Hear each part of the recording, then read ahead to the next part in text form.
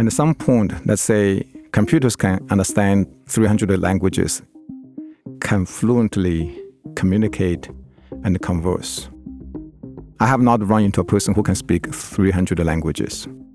And not only machine can fluently communicate and converse, but can comprehend, understand, and learn, and reason, and can really finish all the PhD courses in all the subjects. The knowledge acquisition, reasoning is beyond anyone's individual capability. When that moment is here, you can think about how intelligent that AI is going to be. You're listening to the Microsoft Research Podcast, a show that brings you closer to the cutting edge of technology research and the scientists behind it. I'm your host, Gretchen Huizinga. When was the last time you had a meaningful conversation with your computer and felt like it truly understood you? Well, if Dr. Zhudong Huang, a Microsoft Technical Fellow and head of Microsoft's Speech and Language Group, is successful, you will. And if his track record holds true, it'll be sooner than you think. On today's podcast, Dr. Huang talks about his role as Microsoft's chief speech scientist, gives us some inside details on the latest milestones in speech and language technology, and explains how mastering speech recognition, translation, and conversation will move machines further along the path from perceptive AI to cognitive AI, and that much closer to truly human intelligence. That and much more on this episode of the Microsoft Research Podcast.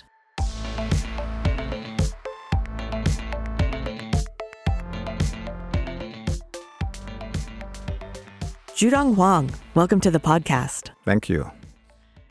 You are a Microsoft Technical Fellow in the Speech and Language Group, and you lead Microsoft's spoken language efforts. So we're going to talk in depth about these in a bit, but first, as the company's chief speech scientist, give us a general view of what you do for a living and why you do it. What gets you up in the morning? Well, what we do is really make sure we have the best speech and language technology that can be used to empower a wide range of scenarios. The reason we have a group to do that is really, I feel that, this is not only the most natural way for people to communicate as we're doing right now, but it's really the hardest AI challenges we're facing. So that's what we do, trying to really drive breakthrough, deliver these awesome services on our cloud, Azure services, and make sure we are satisfying a wide range of customers, both inside Microsoft and outside of Microsoft. There are three things, really, if you want to frame this whole thing. Yeah. The first, we have the horsepower to really drive speech recognition accuracy, to drive the naturalness of our synthesis effort, to make sure translation quality is accurate when you translate from English to Chinese or French or German. So there's really a lot of science behind that. Make sure the accuracy, naturalness, latency, they are really world class. So that's one. The second one is really, we not only provide technology, we deliver services on Azure that from Office to Windows, Cortana, they're all depending on the same cloud services. And we also have edge devices like our speech device SDK. Yeah. So we want to make sure the speech on the edge and the cloud, they are really delivered in a modern fashion. Mm-hmm. That's the platform in the cloud and the embedded. So that's the second.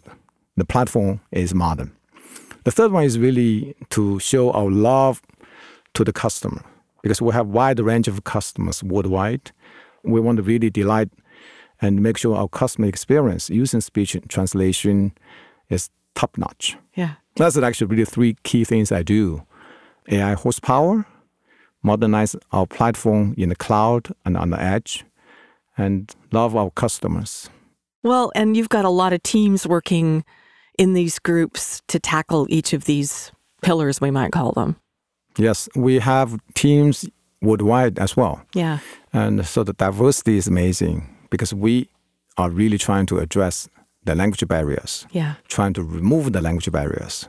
So we do have teams in China, we have teams in Germany, in Israel, in India, and in the US, of course. So we really work around the globe trying to deal with these language challenges. So I want to start by quoting you to set the stage for our conversation today. You said, speech and language is the crown jewel of AI. So unpack that for us. Mm-hmm. Well, we can think in the scale of humans' evolution.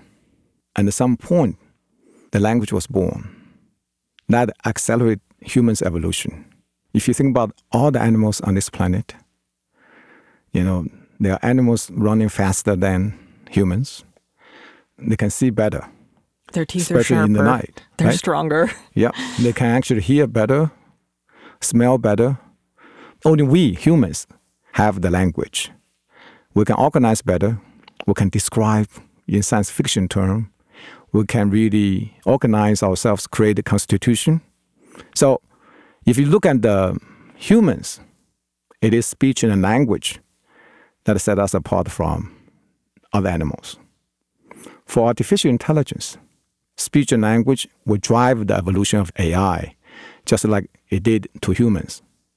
That's why it's the crown jewel of AI. Right. And it's a tough one to crack. Yeah, there's a whole philosophical discussion on that topic alone, but it leads to some interesting questions about, if you're wildly successful with machine language, what are these machines?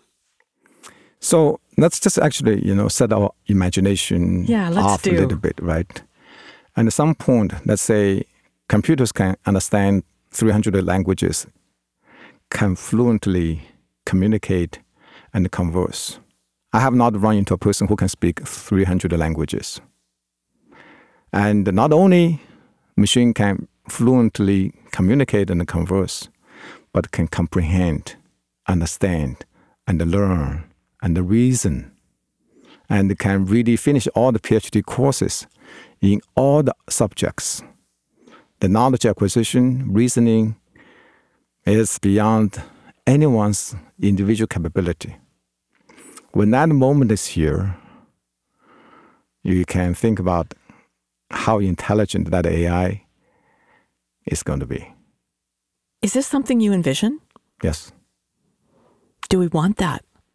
Yes. I think this world will be a much better place. I was in Japan just a few weeks ago, carrying Microsoft Translator on my mobile devices. I was able to really communicate with Japanese who do not speak Chinese or English. It's already there. Microsoft Translator can speak the language I do not speak and help me to be more productive when I was in Japan. So I'm all about that. Just scares me a little bit to think about a machine. We weren't first, we're not last, we're just next. But, there are two levels of intelligence. The first level is really perceptive intelligence. That is the ability to see, to hear, to smell. And then the higher level is cognitive intelligence. That is the ability to reason, to learn, and to acquire knowledge. Most of the AI breakthroughs we have today, they are in the perceptive level, such as speech recognition, speech synthesis, computer vision. But this high-level reasoning and the knowledge acquisition, cognitive capability is still far from being close to humans' level. Right. And what I'm excited about translation, it is really something between perceptive intelligence and cognitive intelligence. The fact that we're actually able to really build the success on the perceptive intelligence and expand into cognitive intelligence is quite a journey. And right. I do not know when we're going to reach that milestone. But that one is coming. It's just a matter of time. Could it take 50 years? But I think it is going to happen. We'll have to come back for another podcast to talk about that milestone, because we're going to talk about a couple milestones in a minute. But first, I want to do a little bit of backtracking, because you've been around for a while. And you started in Microsoft research right about the time Rick Rashid was setting the organization up. And speech was one of the first groups that was formed. And That's right. according to MSR lore, the goal of the group was to make speech mainstream. So give us a brief history of speech at MSR. How has the research gone from not mainstream in those early take risks and look far out days to being a presence in nearly every Microsoft product today? Before I joined Microsoft Research, I was also on the faculty and the CMU in Pittsburgh. So Rick Rashid was a professor there. I was a junior faculty member. So I was doing my research mostly at the CMU on speech. Microsoft reached out and they wanted to set up a speech group. So I moved actually on the first day of 1993 after the New Year's break. I flew from Pittsburgh to Seattle and started that journey and it never changed. So that was the beginning of Microsoft Speech. We were the research group that really started working on bringing speech to the developers. Right. So not just blue sky not research just blue sky anymore. research. So we licensed technology from CMU. That's how we started. So we're very grateful to CMU's pioneering research in this area. So we were the research group, but we delivered the first speech API, SAPI, on Windows 95 as a research group. We were pretty proud of that because usually research is doing only blue sky research. We not only did blue sky research, continue to push the envelope, continue to improve the recognition accuracy, but we also worked with Windows, brought that technology to Windows developer. So SAPI was the first speech API in the industry on Windows. Wow. And that was really quite a journey. And then I eventually left research, joined the product group. I took the team, and there was also an exceptional Microsoft Speech research group came with me, went to the product group. So this has been really a fascinating 27 years experience at Microsoft.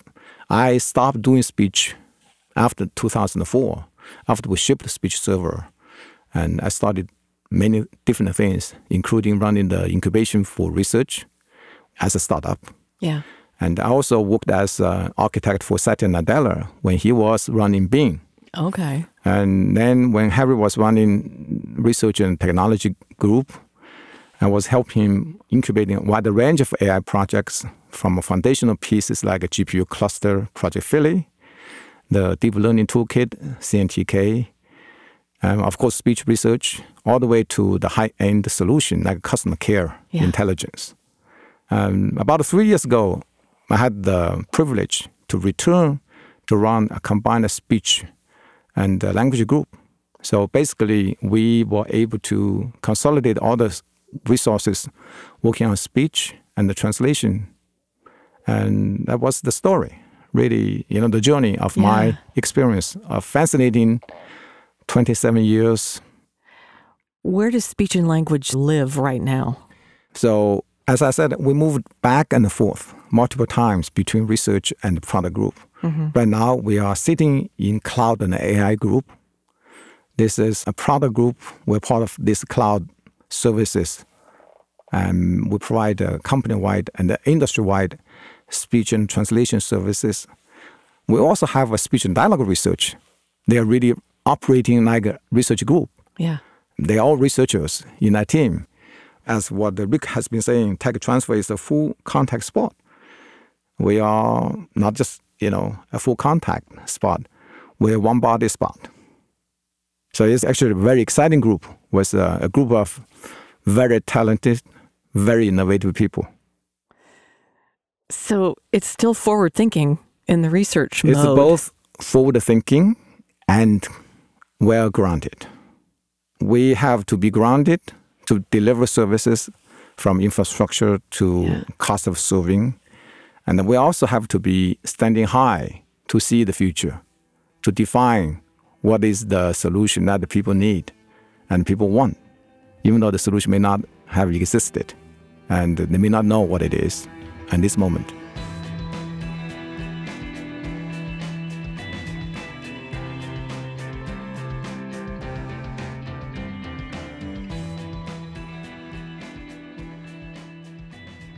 Well, let's talk about some specific research milestones that you've been involved in, and they're really interesting. 3 areas you've been involved in: conversational speech recognition, machine translation, and conversational Q&A. So let's start with the recognition. In 2016, you led a team that reached historical human parity in transcribing conversational speech. Tell us about this. What was it part of? How did it come about? So in 2016, we reached the human parity on the broadly used switchboard conversational transcription task. That task has been used in the research community and the industry probably over 10 years. And 2017, we redefined the human parity milestone. So we're not competing with only one single person. We're competing with a group of people to transcribe the same task. So I would say 2017 is a really historical moment. In comparison to a group of people transcribing the same task, Microsoft Speech Stack outperformed all 4 teams combined together. When I challenged our research group, nobody thought that was even feasible. But in less than 2 years, amazingly, when we had the conviction and the resource and the focus, magic indeed happened. So that was actually a fantastic moment for the team, for science, for the technology stack. That was the first human parity milestone for my personal professional career.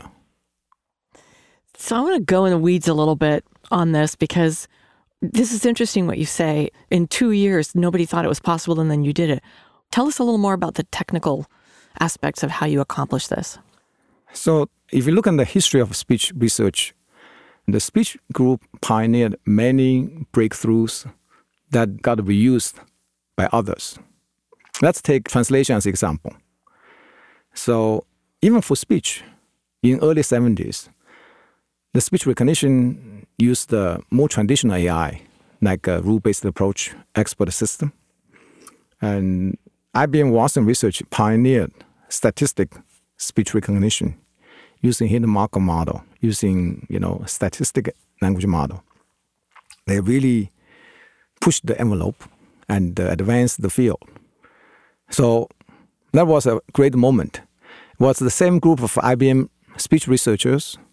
They borrowed the same idea from speech recognition, applied that to translation. They rewrote translation history, really advanced the quality of translation substantially. And after the hidden Markov model, it was deep learning that started with speech recognition, neural speech recognition. And once again, translation borrowed the same thing with neural machine translation that also advanced. So you can see the mirror of using technology speech people pioneered. Actually, speech guys have been doing this, systematic benchmarking funded by DARPA, very rigorous evaluation that really changed how science and engineering could be evaluated. Right. So there are many broad lessons from speech technology community that could have been used broadly beyond speech. So we got to train to deal with tough problems. It's no wonder the same group of people could have achieved this historic milestone. Well, let's talk about another human parity milestone, the automatic Chinese to English news translation for the WMT 2017 task.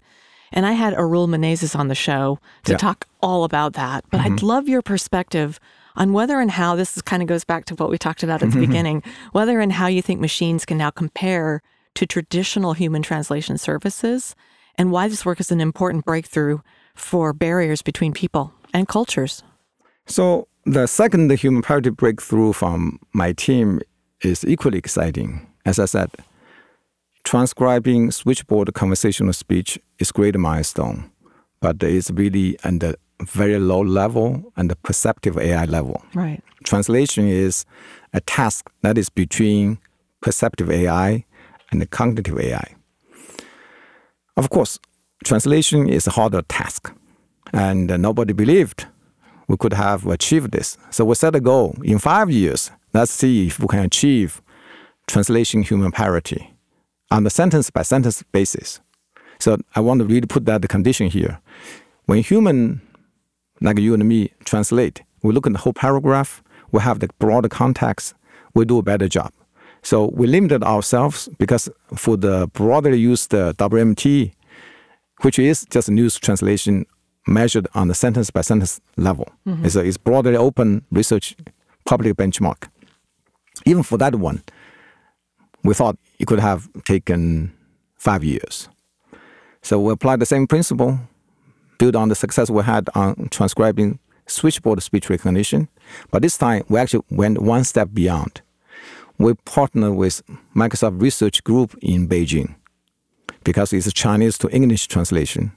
So across Pacific, multiple teams in Microsoft Research Asia worked together days and nights. Yeah. Amazingly, this group of people surprised everyone.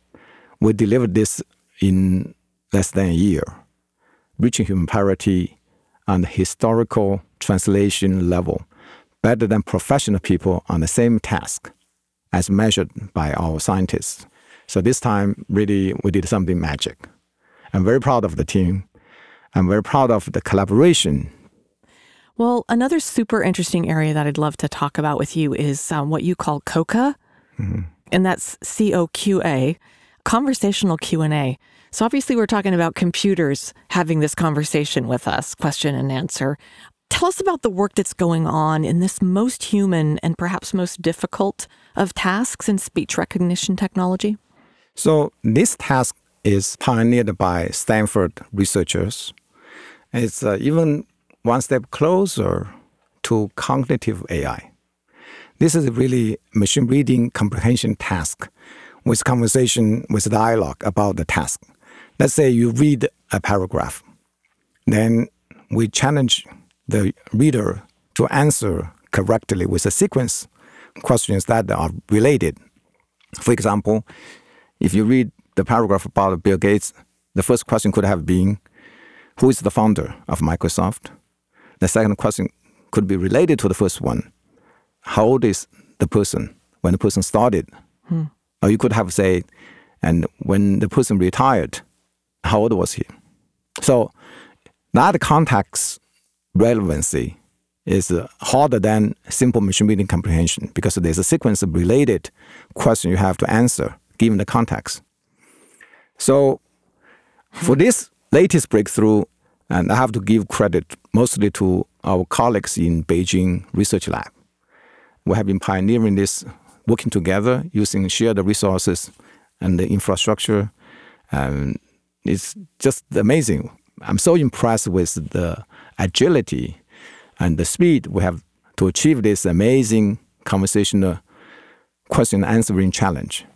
So the leading researchers, they're all in Beijing, will play a great and supporting role, helping Microsoft once again be the first to achieve human parity on this broadly watched AI task. Nobody believed anyone could have achieved this conversational Q&A human parity in such a short time. And so we thought it might take 2 years. Once again, we broke historical record. Well, we've talked a little bit about the more technical aspects of what you're doing and how you're doing this.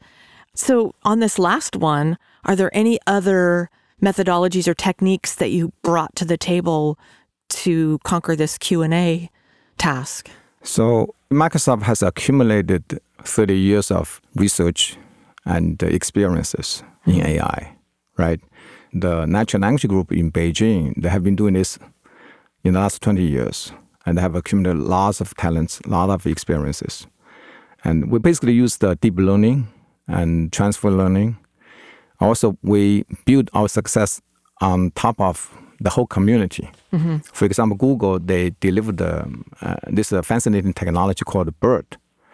And is that an acronym? Yes, it's an acronym. It's embedding technology. We built the success on top of that, expanded that. That's how we achieved the human parity breakthrough. So it's really a reflection of the collective community. And I talked about the collaboration between Microsoft Research in Asia and our team in the US. Actually, this is a great example of collaboration of the whole industry.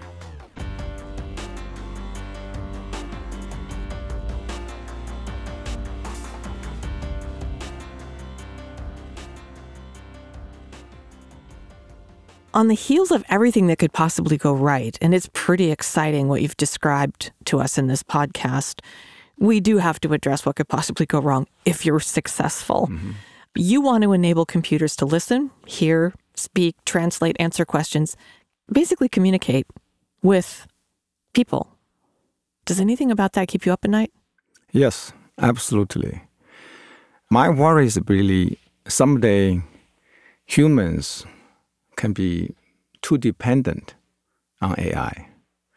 And AI will never be perfect. AI would have a unique sort of biases. So I worry about that unconscious influence. Right. So how to deal with that is really a broad societal issue that we have to be aware and we have to address. Because just like anyone, if you have an assistant you depend on, you absolutely know how much that assistant can influence you, change your agenda, change your opinion. AI, one day, is going to play the same role. AI will be biased. And how do we deal with that is my top concern. Yeah. If everything goes well, that is really, a top issue we have to deal with. We have to learn how to deal with it. We do not know because we're not there yet. So what kinds of design thinking are you bringing to this as you build these tools that can speak and listen and converse? Because one of the biggest things is that human ability to impute human qualities to something that's not human. I think just, there are enough responsible people working on AI. And the good news is that we're not there yet, right? So we have time to work together to deal with that and make sure AI is going to really serve mankind, not to destroy mankind. So that's my top worry, what keeps me awake. But my short-term worry is really AI is not good enough, not yet. And people, as Bill Gates used to say, always overestimate what you can do in the short term and underestimate the impact in the long term. For this case, we cannot underestimate the long-term impact, long-term milestone. Okay, it's story time. Good. Okay. Tell us a bit about your life. What's your story? What got you interested in research, particularly speech and language technology research, and what was your path to MSR? Good. I was a graduate student in Beijing's Tsinghua University. At that time, my first computer was Apple II. So because Chinese language is not easy to type, so it was very cumbersome. So that necessity brought me to speech recognition. My dream at that time was, as a graduate student in Tsinghua, actually was in AI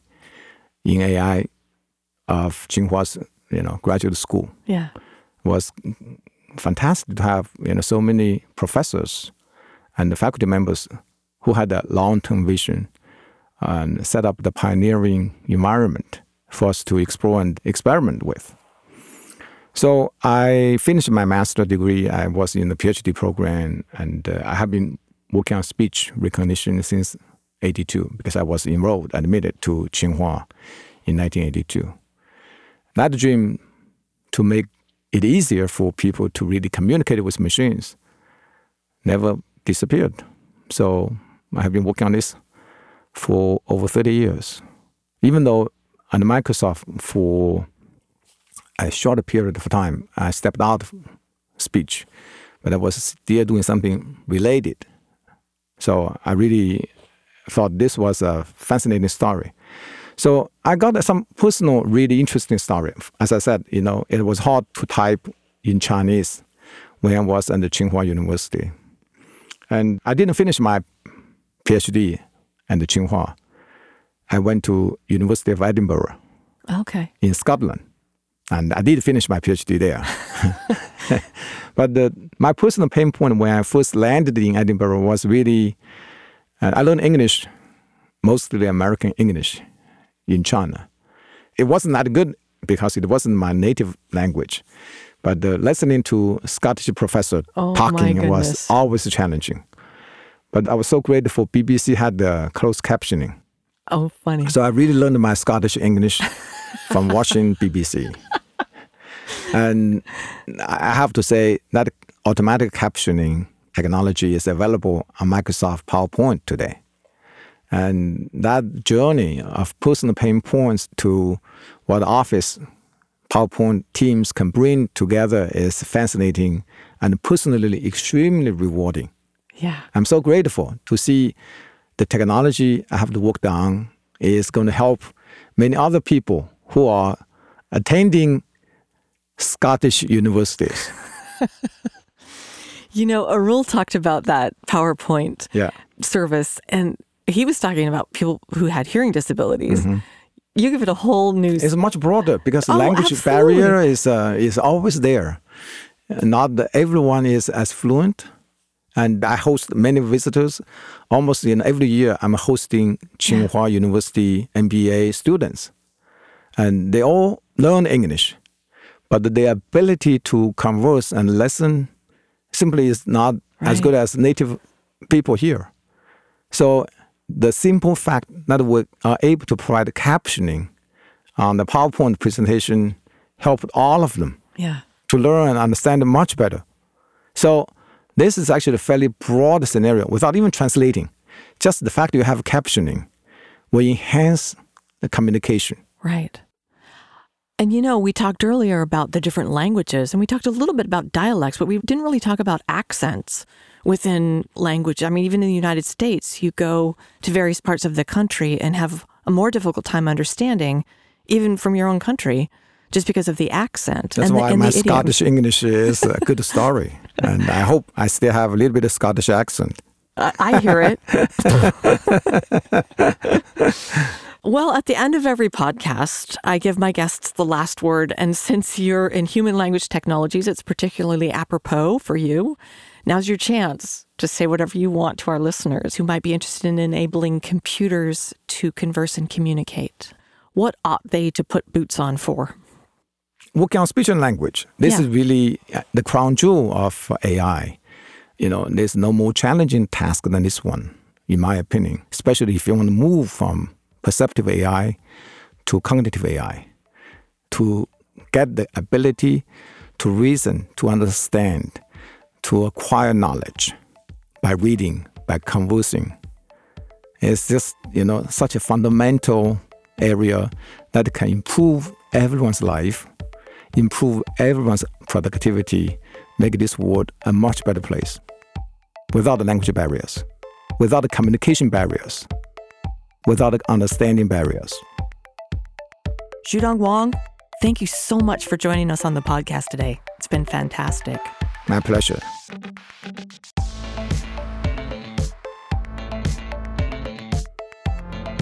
To learn more about Dr. Xudong Wang and the science of machine speech and language, visit Microsoft.com/research.